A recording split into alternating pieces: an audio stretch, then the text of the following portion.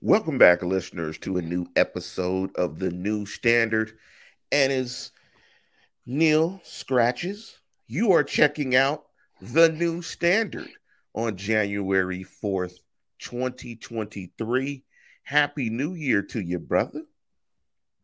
Happy New Year to you as well. I wasn't scratching. I was moving the blanket that I learned is causing the weird effect in the background that we were talking about 5 seconds before we went on. So we're good now, kind of.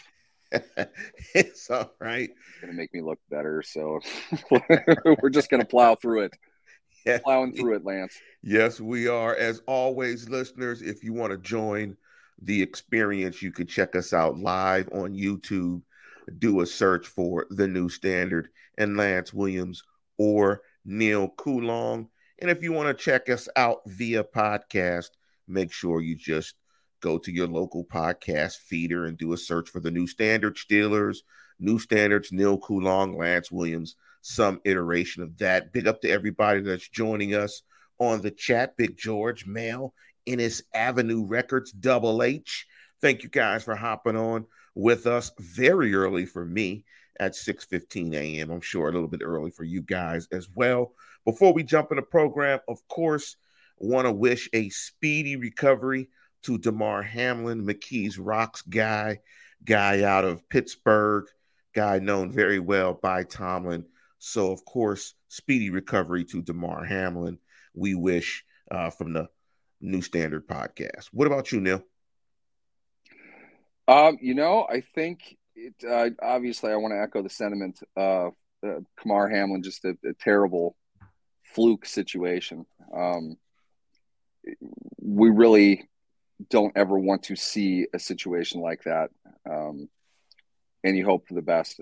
A bright young kid. I think Mike Tomlin spoke very well on this topic yesterday. I believe he was the only coach or team official to speak in front of media yesterday. And I suspect some of it was the anticipated comments that he would make on Damar Hamlin, a kid that Tomlin said that he's known for several years, Pitt product, and we wish nothing but the best for him, and we hope he can come back to play again. Great player, great career ahead of him.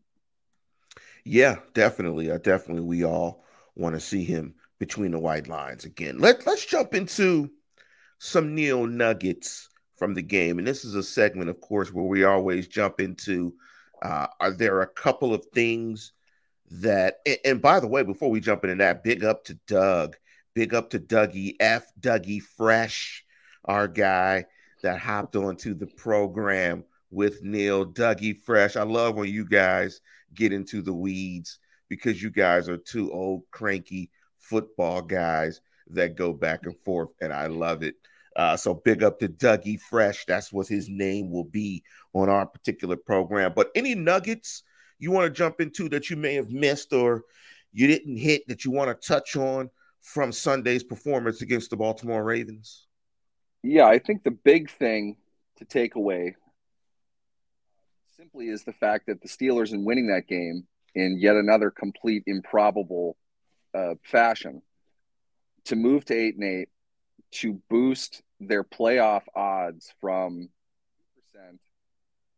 25%, and to be playing for something in the final week of the season, to me, it's truly remarkable. And to anybody that's listened to me on this program or follows me in social media, I would have said it was less than 2% a while ago. Beginning of the season, I didn't like their chances of going to the postseason, to put it mildly. The fact that they've gotten as far as they had, I think, is just it's utterly remarkable to me. I am not going to say this is a great team. I am not going to say they're getting hot at the right time and they're going to be a tough team to beat or whatever cliche you want to put into it. The fact that they are where they are right now, and the fact that this parallels in many ways the 2013 version of this team, is what's really important to remember now and moving into the offseason, whenever that might be. 2013, they started 2-6. They reached 2-6 after getting utterly dismantled by the Patriots in Foxborough. I think that game was something like 57-31, and the Steelers put on 20 points at the end of the game. They got absolutely destroyed. Hope was completely gone, not just for that season, but for the next 2 or 3, probably. All the fire Tomlin talk was out. For them to have rebounded then, for me, was one of the most remarkable things I had seen from a team in covering one in my career. And it's still true. They put everything together after that, finished 6-2, and came and the side of Antonio Brown's cleat sideline away from dramatically beating the Dolphins, which would have gotten them into the playoffs. Going into week 17, their game against the Cleveland Browns, who they piss pounded easily. Yet another game in which the Browns head coach was fired leading into the game, probably. He was done 5 minutes after the end of that game, and I'm pretty sure the team knew it because that was as listless an NFL performance I've ever seen. The Browns were horrible that game.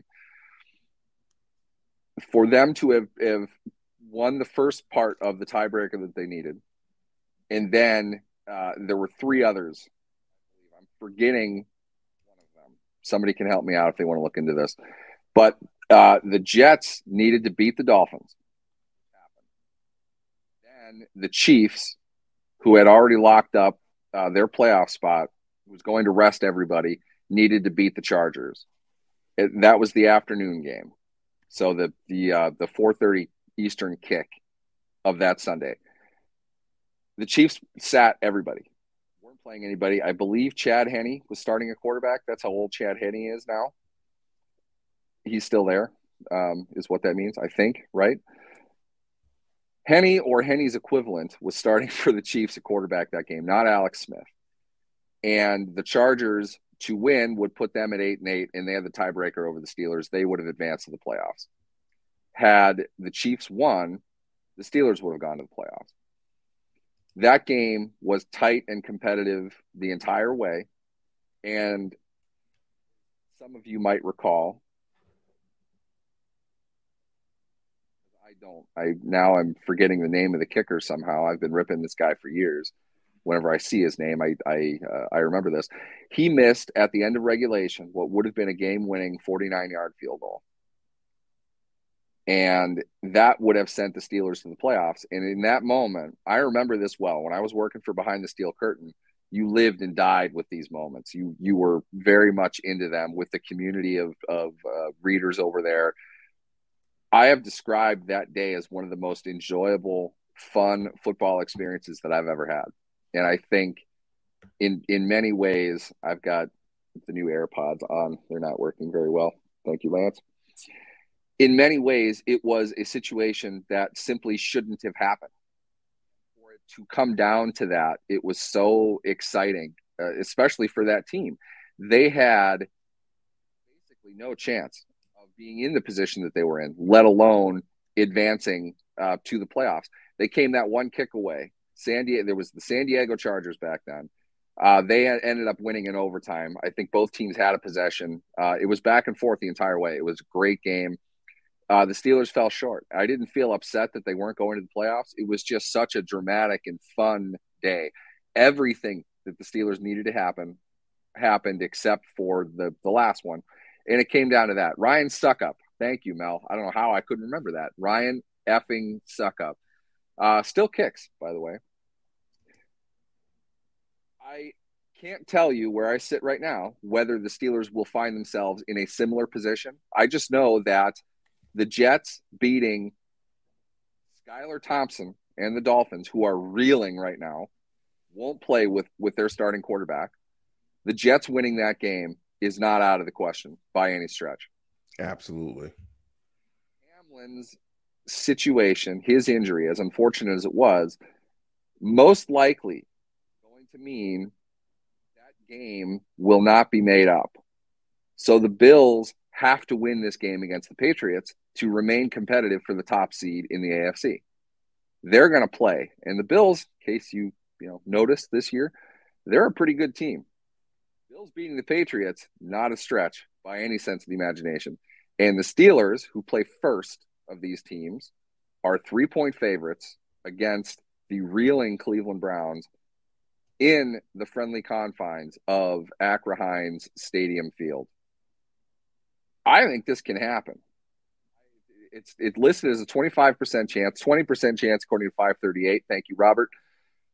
I don't think the odds of this are unreasonable. Just if you break them down by piece, I think the odds would favor the Jets over the Dolphins. I think the odds would favor the Bills over the Patriots. And I think the odds would favor the Steelers over the Browns.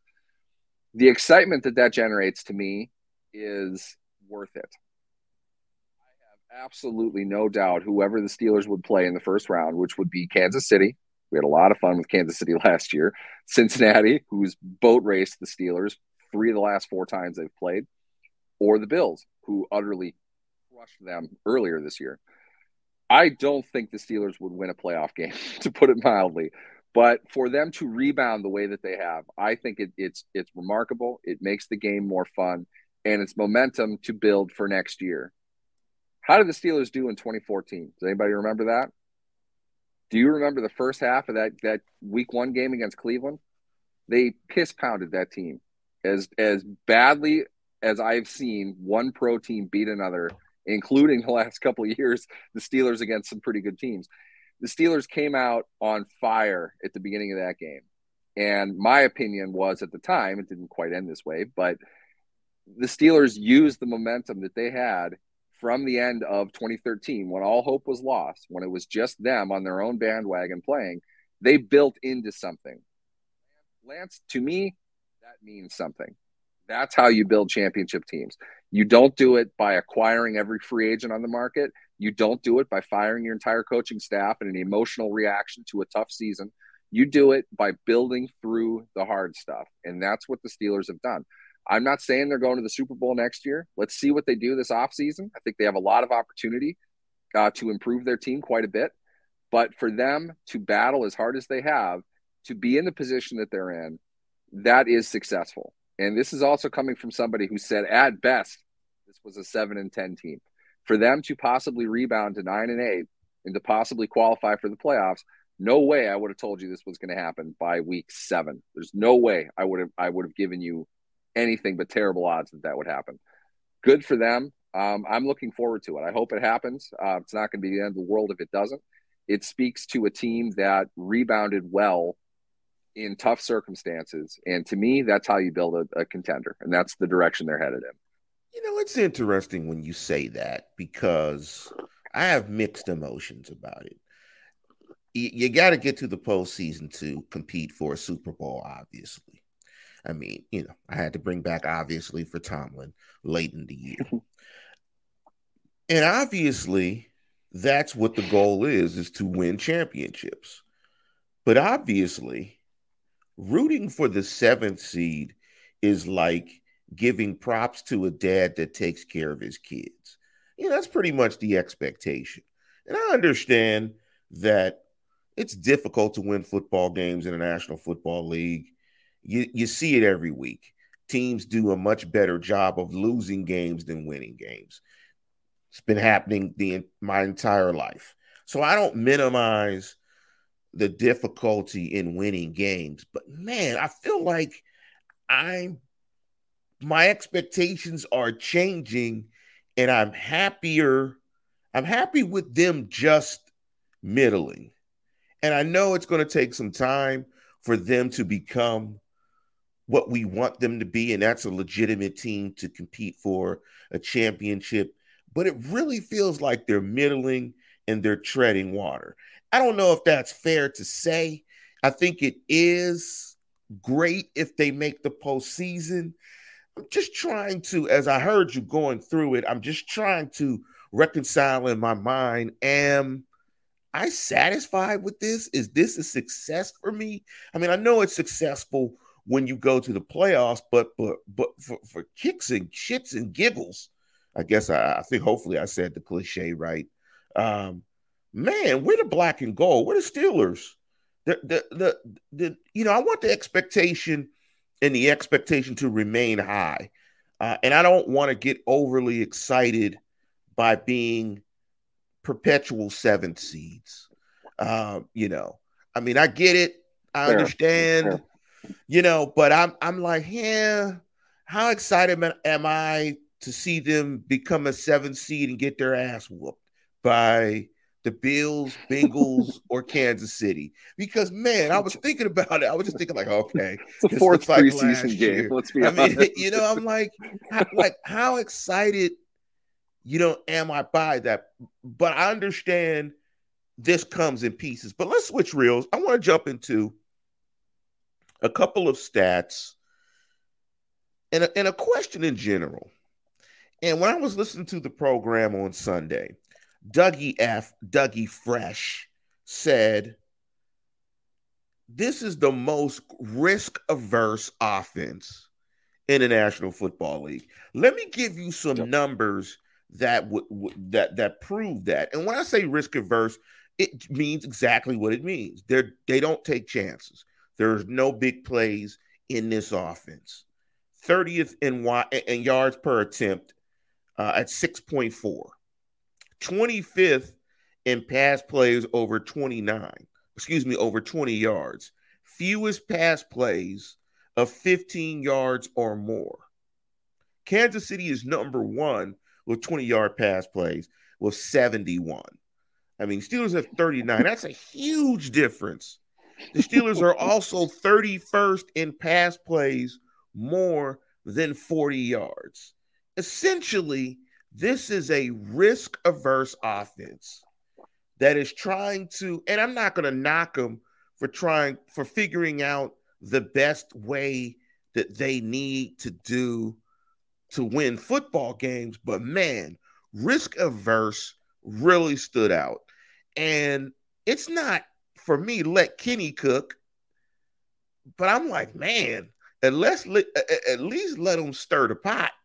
I mean, can we not put the Rook in a position where he's got to be Kenny prime time? Can I kick it? Can I pick it? Yes, you can. Big up the Steeler Y360 Nation. I mean, why do we have to put the kid in those positions? Let Kenny eat just a little bit in these games. When you're looking at this offense, is this intentional? Is this a scheme thing why there's no big plays? Is this Tomlin being overly conservative? I thought Dougie made a good point when he said that. What's your thought, man? Why no big plays in this offense? Or more so, just the attempt to get them in this offense? The attempt part is really the question. What Doug was alluding to, and he had a terrible host on the show. We didn't get into this as much as we should have. What Doug was alluding to was something he and I have talked about a bunch over the months as far as Kenny Pickett is concerned. Kenny is a good deep ball thrower. I loved that part of his game at Pitt. That was the part that stood out to me about him the most as far as tangible skills. He threw a nice deep ball, a very catchable deep ball. He was accurate down the field. I don't know if we have seen that to this point. I would say this: 300%. They are the most risk adverse offense in the NFL. They have played that way for pretty much 3 years now, and that was with the least risk adverse quarterback in the history of the game for a while. What they're doing, in my opinion, what they're doing is based more in what they feel is perhaps some struggle with the run game. So they're checking short and they're throwing completable passes in an effort to help sustain a drive, to hold on to the ball, to let options open up to run more plays. That's something that didn't work for the first half of the season, as we saw and as we know. Are you texting me again? No, that's my wife. Sorry. I just set all this up. I apologize. They are doing it to protect themselves. They are doing it to protect their young quarterback, and they were doing it to protect a bad quarterback. At the beginning of the year, the plan was they don't get enough from Mitch Trubisky with a shaky new offensive line to suggest they can air it out, take 7-step drops, and chuck it deep. They really, if you think of it, it really isn't all that smart to do that. This team couldn't turn the ball over in kind. They really kind of didn't for the most part. Couple bad games from Trubisky, a couple bad games from Pickett as far as that goes, but they had 0 turnovers in multiple games. That's a good thing. Your lack of explosion, though, is going to be a significant problem. What I would point to more than anything, though, is the lack of after the catch. We've talked about this a bunch as far as Diontae Johnson goes. Diontae Johnson had a 10-yard after the catch play against Baltimore. Haven't seen many of those this season. It is still, I think Doug and I spoke about this to a large degree. It is still utterly perplexing to me that Diontae Johnson has 130 targets and no touchdowns. That hasn't happened. I don't think that's ever happened in the NFL. It's weird, but the lack of explosive plays that you're talking about, some of it is the lack of desire to go down the field. Some of it is they're not breaking plays either. And that is due to the fact that this is what they've been doing for the last 3 years. My opinion, where I sit right now, I have to tip my cap to Canada and the offensive coaching staff for the turnaround that they've had from the first part of the season. This is not a good offense by any stretch. I'm not saying that it is. I am sticking to the idea, though, that they need to move on. They need to find somebody else. They have to find a way to scheme up better options to make plays. They're not making plays. I don't think that that's on Diontae. I don't think that that's an issue of the absence of Chase Claypool, who really was at best mild snack or famine most games. It really comes down to their ability and their confidence to create protection well enough to give your quarterback, who has shown that he can throw an accurate deep pass at a more prolific rate than what they're doing. So it's absolutely a problem, and we've known that. But the history of the show, Lance, it's always been a problem. We've never talked about the explosive offensive capabilities of the Steelers and how they play the game. My point is that we can't pile on any one thing. There's a lot of things that go into this. The root, though, is the fact that this is by design. It's not that they don't want big plays. It's that they don't want the risk that comes with it. They can't afford the takeaways. They don't want to take the sacks behind a line that if you're asking them to block for 4 seconds, I don't know how good they are. The metrics are going to show you that they do well because they get rid of the ball pretty quickly. Pickett has changed that. So with that, I think that you need to change how you're going to draw things up. And I would think they would do well to find somebody else to manage the offense next season. And I don't want to just really quickly, sorry, I don't want to say that Matt Canada is a complete and total failure. I think Matt Canada did what he was asked to do. With that, I think it's time to move on to something else because they're going to have to try something different. Let's speak to Richard's point. I've had it up for a little bit. And he said, I think they are conservative because they have to win the turnover battle to win games. What's your thoughts on that comment? That's what I'm saying. They couldn't afford it. So this is not Matt Canada saying the best way to play football is to do what we're doing. They're protecting themselves. And this goes back again to what I think is another root problem as far as as far as Steelers fans are concerned. Their opinions of how good this offense is talent-wise is way off of reality. It's not a talented group. They are not laden with superstars. And just having George Pickens, who, by the way, is still a rookie, he's still learning how to play the game. He hasn't played much. George Pickens is a phenomenal talent. He can make acrobatic catches up and down. He doesn't run many routes. There's not a whole lot of stuff that he does. Logically, he's probably not getting open all that often either. He's not skilled in that part of the game yet. He's a rookie second-round pick who barely played last season, and he's young. Give him some time. He will turn into a guy that you can get 100 targets to. But he's not Diontae Johnson. He doesn't have that skill yet. He will get there. Force-feeding him the ball is not a good idea for an offense that, by and large, has not run very well, by and large, cannot protect 7-step drops very well. You're doing a lot. What they have to do, and this is unfortunately kind of labeled the Matt Canada special, sometimes they have to go 15 plays to get 3 points like they did against Baltimore. maybe not 15, but 11 to 15. The plays that they possessed the ball, and they ran well against a very good run defense that Very was well. without Calais Campbell, but typically a very good run defense. They had to go the long way. That's what they're built to do, because they don't. If they were building this team, they could not have been confident in a true vertical offense. They can't do things the way the Chiefs do it. They don't have the talent for that. Plain and simple, they just do not have the talent to play football like that. So they want to run. They're hoping to set their receivers up in positions that they can make plays after the catch. But in my opinion, anyway, even before Canada, Fichtner ran things very similarly. That's how I know that it's not necessarily just the offensive coordinator. It's the mandate from above them to play the game this way. They're trying to get the ball to their receivers in space who can make plays after the catch. They ate with that for a long time. Haley was doing that kind of thing. They went vertical because Ben, and they had Antonio Brown, who could score from anywhere on the field. They're not getting that kind of production. So Deontay, we've talked about this a bunch. He's running short routes. He's great at getting open. They are approaching him differently than what they have in the past, because they know the Steelers are predicating their entire offense on running after the catch. It's why you saw Juju's numbers collapse. That's why you've seen Deontay go this long without making any splash plays at all. They try, it doesn't necessarily work. They're not picking stuff up in chunks because defenses know what they're doing. They attack downhill on them. It's almost like they're conceding the catch at a certain distance to ensure Deontay can't slip loose. He has great feet. He's really good in space. Short spaces, he's a great receiver. We saw that against Baltimore, made a nice move to the outside. That's what picked him up yards.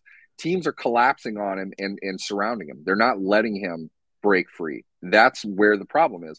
So you can't play that way anymore because it isn't working. They're going to have to find ways to get deep posts going, to get flies going, to run the seam a bit more aggressively. When they do that, I think we're going to see a different offense. Everyone's going to credit the offensive coordinator. The reality is it's more the mandate that's coming from above, with probably new offensive leadership, that's going to make these guys rise to a higher level. You get another camp with Pickens. You get another camp with Pickett. The younger guys, you're going to add probably some other guys as well. They have a good chance of improving. I like their odds for next season to become a little bit more of a bigger play offense than what they are now. But this was the plan. They needed to be able to run the ball to protect bad quarterbacks and an offensive line that you just weren't sure of heading into the year. And frankly, the offensive line during the preseason was terrible. So I don't know what you wanted to do. You want to drop Mitch Trubisky 7 and have him throw deep to 5'10" Deontay Johnson all day? That's not going to be successful. You have to get some dudes. You've got to get a protection scheme that's going to be consistent and work. If they keep the guys that they have, minus they probably need a new left tackle. If you keep 4 of those 5 guys, even including Dotson, who I'm not sure on him either, but you can get a better group that can protect a little bit longer and give your improvisational quarterback an opportunity to make plays down the field. You know, what G-Stack said, G-Stacks 434, thanks for hopping on, I think is a good point. With their time of possession being so high, if they were slightly better in the red zone, you would see more scoring. But it's interesting as I listen what happens inside the red zone, though? You tighten up, you lose the boundary, and you're not able to run the ball. I got into an argument. I'm not going to name names. I got into an argument with somebody that was so impressed with how well the Steelers were running the ball when they scored 9 points. Fine. These cumulative stats do not tell the whole story of the game. You did not do well offensively if you ran for 400 yards and scored 9 points. No, it's that simple. No, there is. You need to score points. It's because they're conceding those yards to take away whatever bigger play that they might have. Eventually, they'll win on the ground and force field goals. That's how you win games when you're the Steelers or the Ravens playing one another. And that's really what happened, except that the Steelers broke through and got the touchdown that Baltimore couldn't get in the second half. The bottom line is that when you can run successfully all you want, but if you run successfully, you need to be better in the red zone. Yeah, you have to be absolutely premium. The Chiefs, yes, the Chiefs need to be good in the red zone. Everybody needs to be good in the red zone. But the Chiefs can make up for that because their red zone's like at the 40. The Yeah, their Steelers' red red zone zone's is the like 40. inside the 5, and they're not Yeah, the even good at Steelers red that. zone, and So that's a great point because the red zone is fluid for different teams. Like the Steelers red zone absolutely is the 5. It's not just this 20-yard area. For the Chiefs, it probably is the 50. For the Chiefs, they're so explosive. you better But defend them that way. I know that. but here's the funny thing in hearing your comments. Basically, the offensive coordinator for the Pittsburgh Steelers is Maple Mike, aka Mike Canada. Mike is the offensive coordinator, and the direction of the offense is coming from Maple Mike, Mike Canada. And so, while I think that they're going to move on, and big up to Derby 501, 501st, and I think that's a point, and we'll jump into that as we talk about more draft stuff. Because you kept saying offensive line. I think for Maple Mike and Mike Canada, aka Mike Canada, to feel more confident in trying to go downfield, the left tackle might be necessary because Maple Mike needs to absolutely know that the protection is rock solid. Because Maple Mike Canada is conservative by nature, I think. But let's switch reels. I don't want to kill your momentum. You know his name is Matt Canada, right? Can we flip it to Maple Matt? It's fine. I like Maple Mike. We need to find a Mike though, because it needs to be Maple Mike. I like Maple Mike because I'm mixing in Canada Mike Sullivan, and Mike. Right? I'm mixing in Mike Canada and Mike Tomlin. So I'm taking Maple for Canada and Mike. So it's Maple Mike. I'm going with Maple Mike and Mike Canada. I like those two. We should have a poll. Which one is better, Maple Mike or Mike Canada? I think they're both great. I think you just put an AKA and you link them together. But let me jump into something before we jump into the game, actually. I was looking at Baldy stuff. Baldinger. Am I saying his name right? Baldy's. I think it's Baldinger. Baldinger. Yeah, Baldy's breakdowns is great. Baldy's breakdowns. Baldy.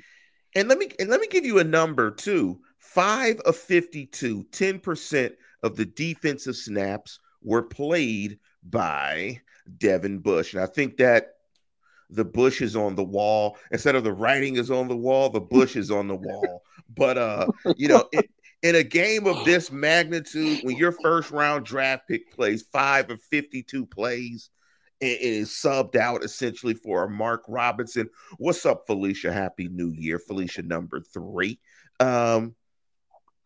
And Baldy went on and raved about how well and how physical and how decisive Mark Robinson was in the game. 64,000 foot level. Is Mark Robinson a possible answer at the inside linebacker for the Steelers in 2023, 2024? Yes. Let me expound on that a little bit. I think Baldy fairly raised a very young player in a very small sample. The plays he highlighted, I noticed those as well. And I enjoyed watching him play. He had a lot of bad reps. It was not a great game for him. Considering, let's keep in mind, we're going to talk a lot about Mark Robinson this offseason. This is a player who transferred. Let me break in real quick, Neil. Before you finish your point, it's interesting that you said that because, ironically enough, looking at PFF grades, again, I always give the disclaimer about PFF. He was graded very low in the game, about a 52 somewhere. Had a lot of bad reps. So to your point, but that's fair. That's reasonable, and I'm going to come back to that. First off, let's just go over Mark Robinson. Okay, this is a guy. He played for a school I've literally never heard of. Transferred to a big school. He was a running back. Then they moved him to linebacker. He's barely played linebacker at a competitive level. Barely played it. For him to have come as far as he did, and this is what I'm tying it back to, Mike Tomlin, Terrell Austin, Brian Flores, they got together, the brain trust of their defense, they got together and said, we're going into a must-win game on the road against one of the best running teams in the NFL. These dudes are physical. They're Yes. nasty, and Yes. they ran the shit out of us the last time we played. We're going to sit Devin Bush.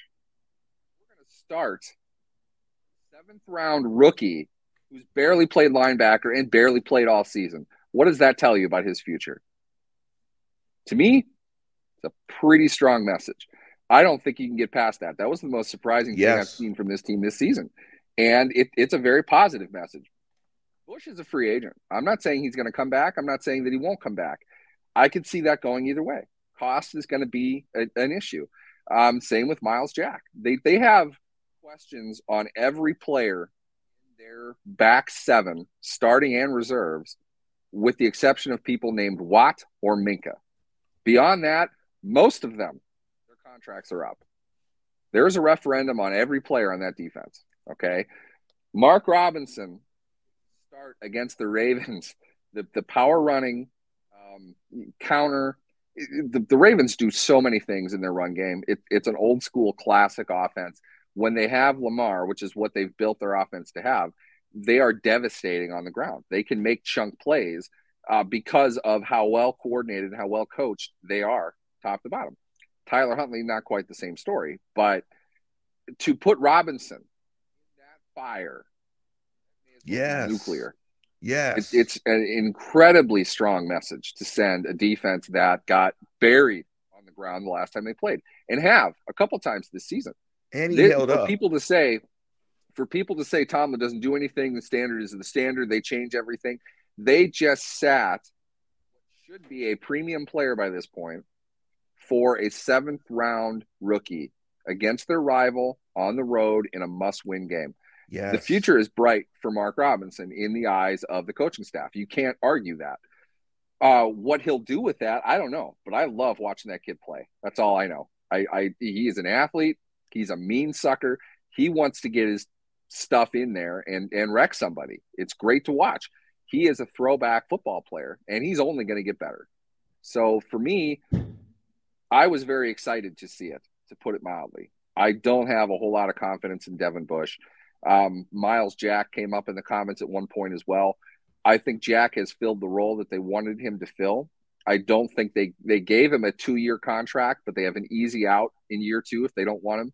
I don't know what they're going to do in the draft, but I know they might finally have found an inside linebacker who can play at an improving level over a couple year period, which they haven't had since Ryan Shazier. So I really like what they're building there. Didn't have the best game, but to be fair, you're playing the Ravens, okay? That team can run the ball. They have guards that are faster than your linebackers are consistently, and those dudes get on top of you right away. That was their whole game plan, and they had a lot of success with that. They're a tough running offense. It's hard to compete against them. They get stats, and we've seen that. I love the way he competed.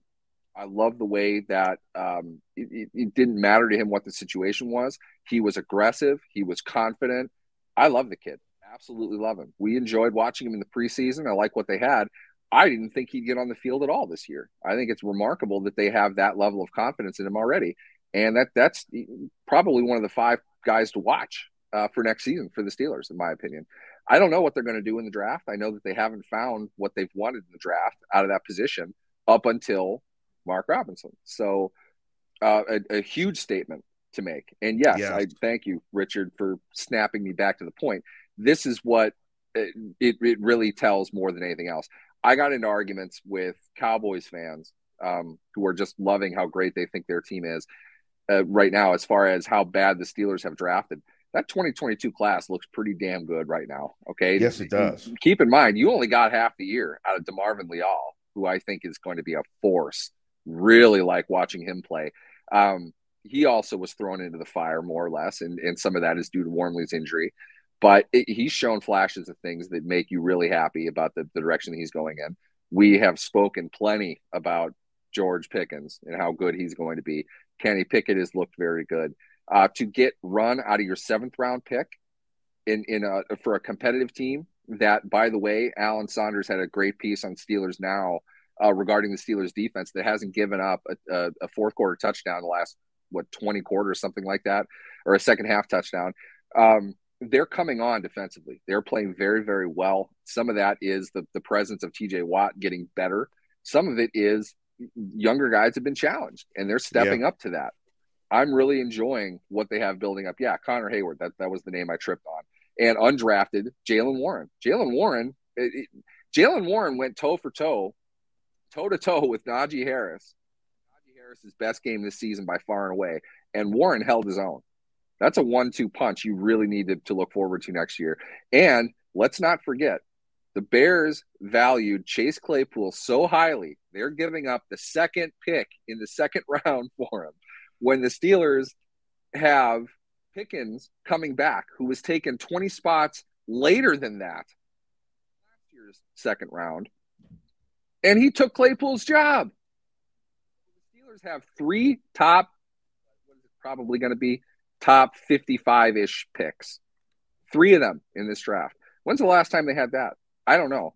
But last year's draft, they knocked out of the park for what they needed. It's not necessarily, with the exception of Pickens, in my opinion, you got a lot of solid players in there. You got one superstar, potentially, but a lot of future starters. And that's really what they needed to do. If they can back that up again, you're looking at a really good football team in a year, maybe 2. Somewhere in there. So very, very excited. That, to me, that's what I think of when I see Mark Robinson starting late in the season. And yeah, he didn't play a great game. I didn't expect him to play a great game. Linebackers, how about this? Devin Bush has never played a great game against the Ravens. Okay. Right. It's not even close to that. Right. And I love you can move on from that and save money. Yeah. And I love what G Stack said, because I think it's appropriate. I think it's apropos here. I think Mark Robinson is a more athletic Vince Williams. Definitely plays with the same type of aggressive demeanor. But I think you're right. I think the points you made were really spot on. I mean, when you play your first round pick, that's an inside linebacker against a team that runs like this, 5 of 52 plays. And one of those you got to get Bush off the field. They run the ball too much. What does that tell you? And one of the plays he got cooked by he got cooked in coverage. That's Mark Andrews. Yeah, that's Mark Andrews. That's neither here nor there, but it's a hard route. It says a lot. And typically with football teams, if you look closely enough, the answers to your questions are typically in between the lines. They always get revealed and they get answered in between the lines. If you look carefully enough. Before we jump into the game, Kenny Pickett had a 92 PFF grade. Is that cap? Is that a lie? Is that weird? Like, is that, when you scored 16 points, 92 grade, explain how, because I have an idea how that can happen and why it happens.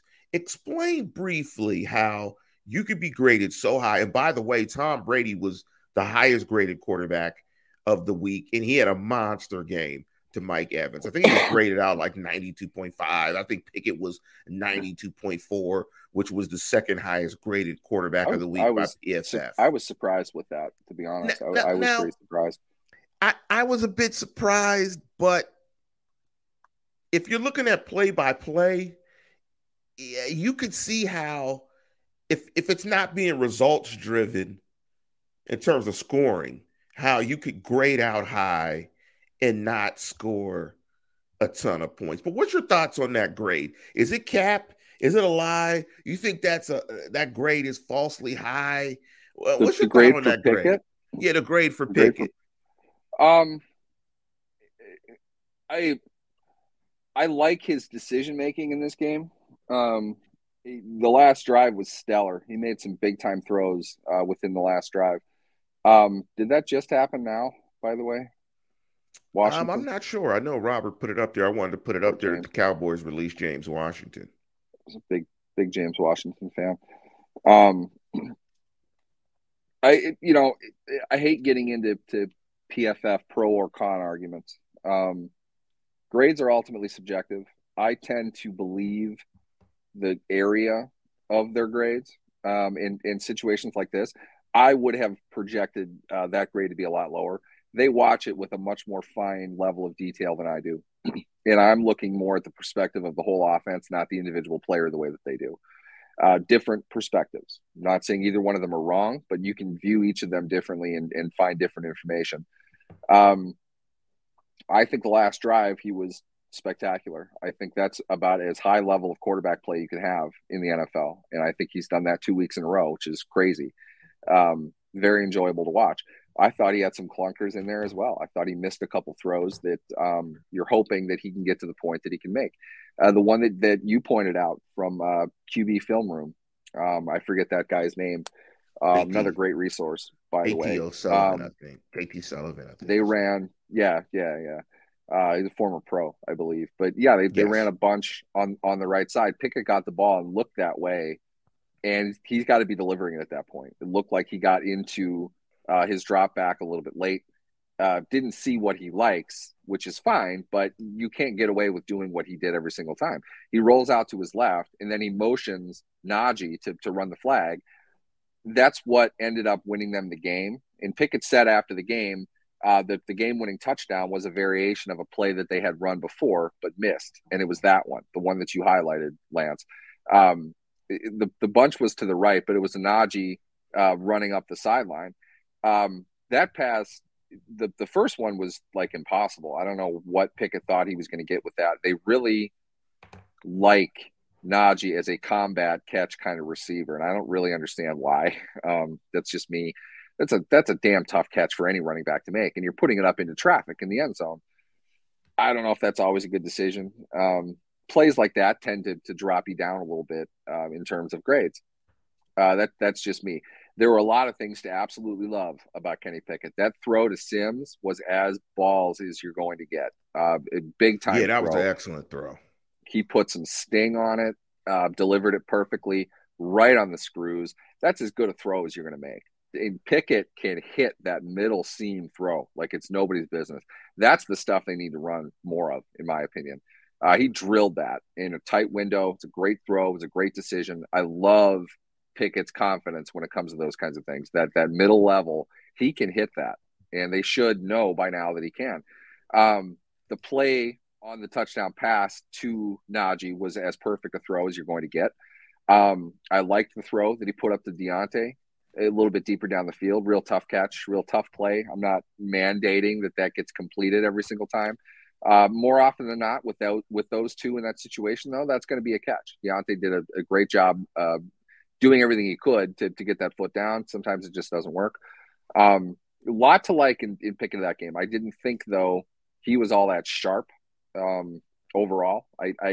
For me, I thought, put it into context, a 92 grade. It was, you said what? It was the highest in the league for quarterbacks this week, Yeah, with wasn't it? second highest, yeah, by a tenth of a Yeah, point behind Brady. You had a yeah. monster So game. call it the highest, whatever it is. That's an outstanding game for that week in the NFL. That's an outstanding grade overall, according to Pro Football Focus. I wouldn't have thought he would have reached that level, but I was encouraged with a lot of what I saw. More of it, though, was final drive was fantastic. It took them a little bit to kind of get going. They did run a lot, so limited opportunities. I don't know. I every week there's more and more that I'm finding to enjoy about Pickett's game, and we should be excited that he's getting the accolades that he's getting. You know, I haven't looked into the Rookie of the Year conversation, but I don't see why Pickett doesn't deserve something of a nod for what he's done to this point. I don't know if he's It's the just because I counting don't know the stats. competition at this point, but yeah, he made he made a very impressive push at the end. We'll just put it that way, and that's a great place for him to be. I love what he's building into, and it's been very fun to watch. You guys definitely should tell. I think correct me if I'm wrong. I think it's football school. I'm not. Of course, Yeah, something like that. but you One guys of should those check it out. guys. I'll find it and post a link in the comments after the show because they do a fantastic breakdown. It's a 30-minute breakdown of Kenny Pickett. But going into this game, let's give our thoughts and analysis and predictions on this game. And going into this game against the Cleveland Browns, you have the three-headed monster. And let me just give you some numbers from the first matchup of Cleveland's three-headed monster against the Steelers in the first matchup. Nick Chubb, 23 tugs, 113, average 4.9. As a team, they ran it for 171 yards, 38 times, 4.5 yards per carry. Njoku was targeted 10 times, 9 receptions, 89 yards. Cooper was targeted 11 times, 7 receptions, 101 yards, average 14 yards a catch. Each of those players had 1 touchdown. That's the three-headed monster that the Steelers have to deal with. Also, overall, when you look at Nick Chubb, he is graded as the number 4 running back in terms of DVOA, and he's rated overall number 2 from PFF. That is a head-on clash, a strength versus strength clash against the Steelers defense that over the last 3 games is giving up an average of 66 yards on the ground, 2.9 yards per carry. Currently is ranked number 4 in terms of DVOA and rush defense, and number 4 in terms of DVOA and red zone rush defense. We've got a battle of strengths, I believe. How do you think this shakes out? And do you think we'll see a little bit of Mark Robinson again in this game? Because this looks like if you stop the run, you can have some fun. I have no reason to think if you played Baltimore in week 17 and you made the dramatic move to put Robinson in the starting lineup over Bush, absolutely no reason to think you're not going to do that against Cleveland. Not a similar scheme, but a team that really should run the ball, in my opinion. They're a very good running team. In fact, I'd argue this offseason, we're going to have a lot of fun discussions about who has the best 1-2 running back punch in the AFC North, because I think you might have 3 of the top 5 in the NFL within that group. And Cleveland, right now, Cleveland would be number 1 for me. Kareem Hunt as well as Nick Chubb are 2 of the best pure skill running backs in the NFL. Well, I guess Hunt probably isn't going to be back, but Chubb is a beast. Chubb is the best all-around running back, bar none, in my opinion. He's a load. He really should be tough to stop. I'm going to guess, and I really shouldn't do this because it's the Browns and who knows what they're doing. I'm going to guess their mandate in this game is to not sabotage their quarterback's career the way they did the last time they played Pittsburgh at the end of the season. I would think their best bet would be to want to establish the run a bit more. And with that, it makes it, especially imperative on defense to be gap sound, to continue doing the things that you're doing. And they'll probably have some success because they are a very good running team. They haven't gotten their pass game going really all season, certainly not with Deshaun Watson. Who knows what they're going to get out of Watson week in and week out. That's been kind of a struggle. You can see the rust from the press box on him. Doesn't look comfortable. Doesn't look nearly as quick or as sharp as he has when he was having a lot more success in the NFL. We'll see. Stopping the run, though, is going to paralyze that team. And Mike Tomlin knows that.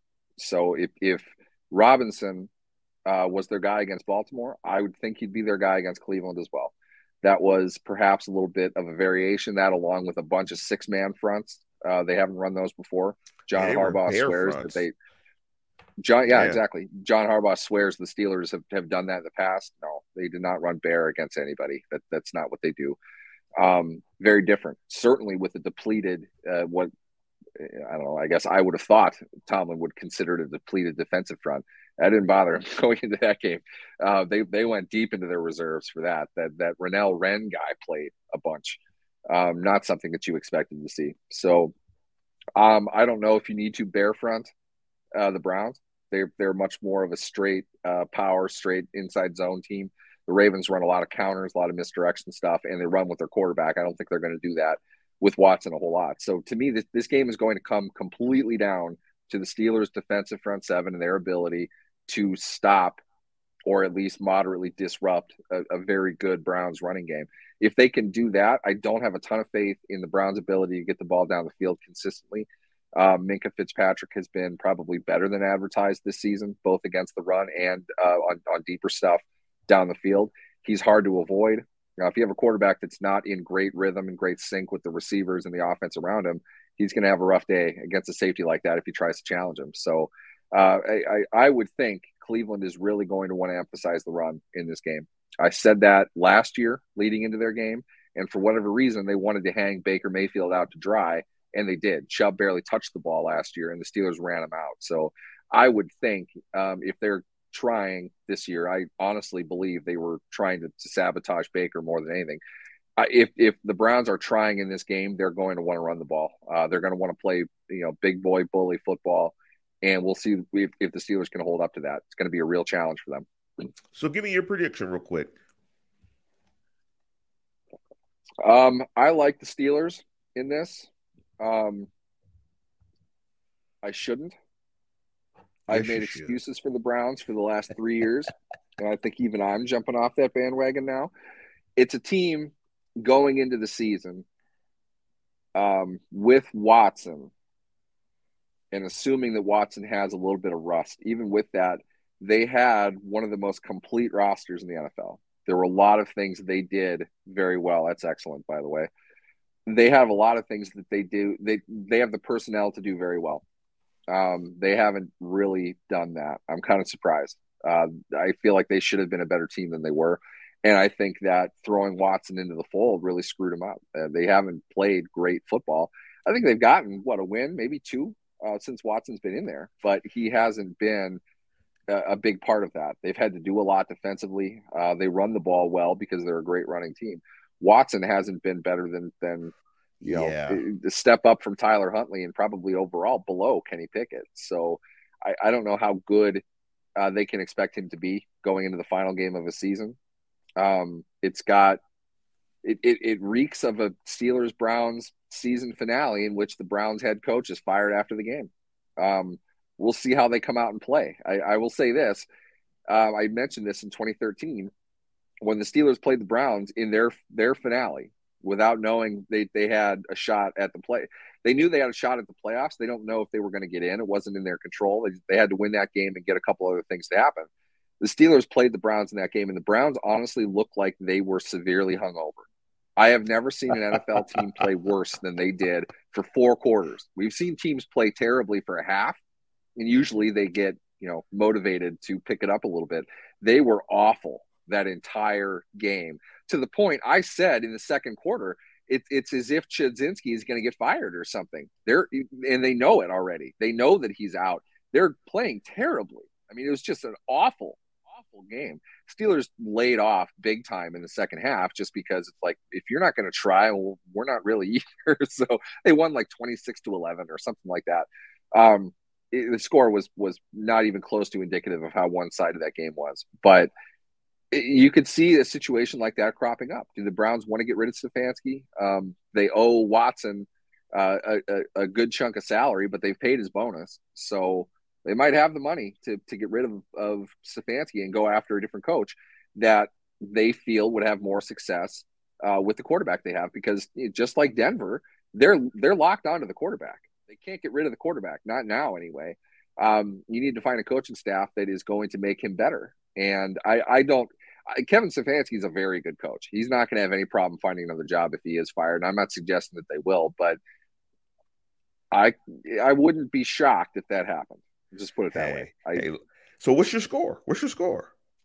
I'm going to say Steelers 23, Browns 16.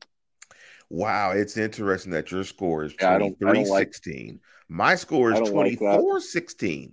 My score is 24-16 Steelers. I've been pretty hot with my predictions. And yeah, but you're predicting 3 touchdowns. The Steelers scored 3 touchdowns in a game this season. It could be 8 field goals.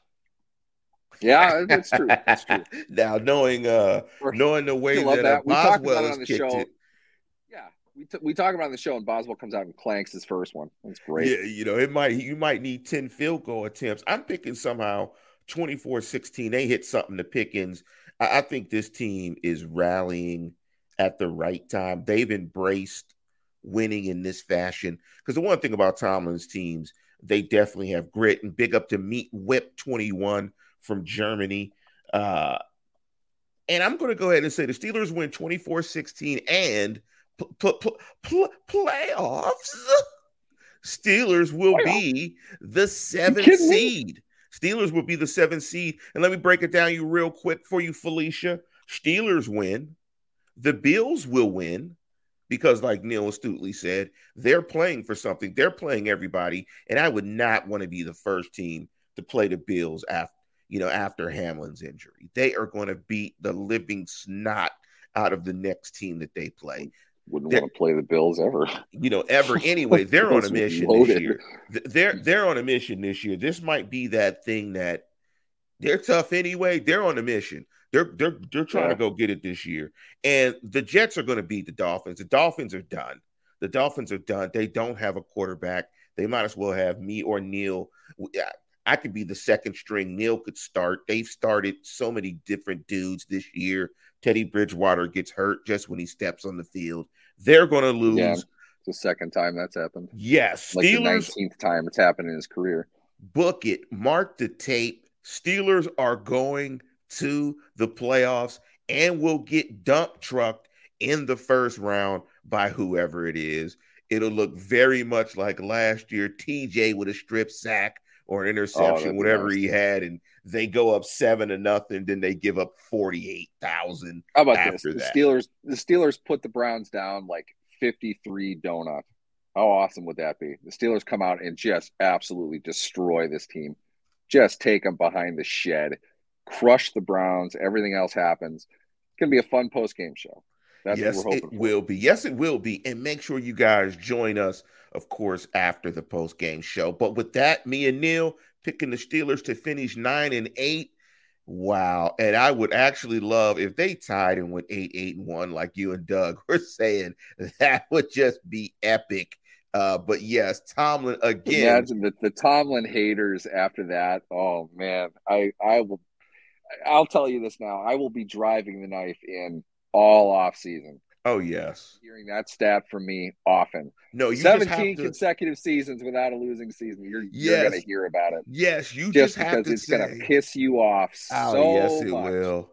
And the other thing you can say to piss people off before we get out of here is 17 consecutive 8-win seasons. That's even worse.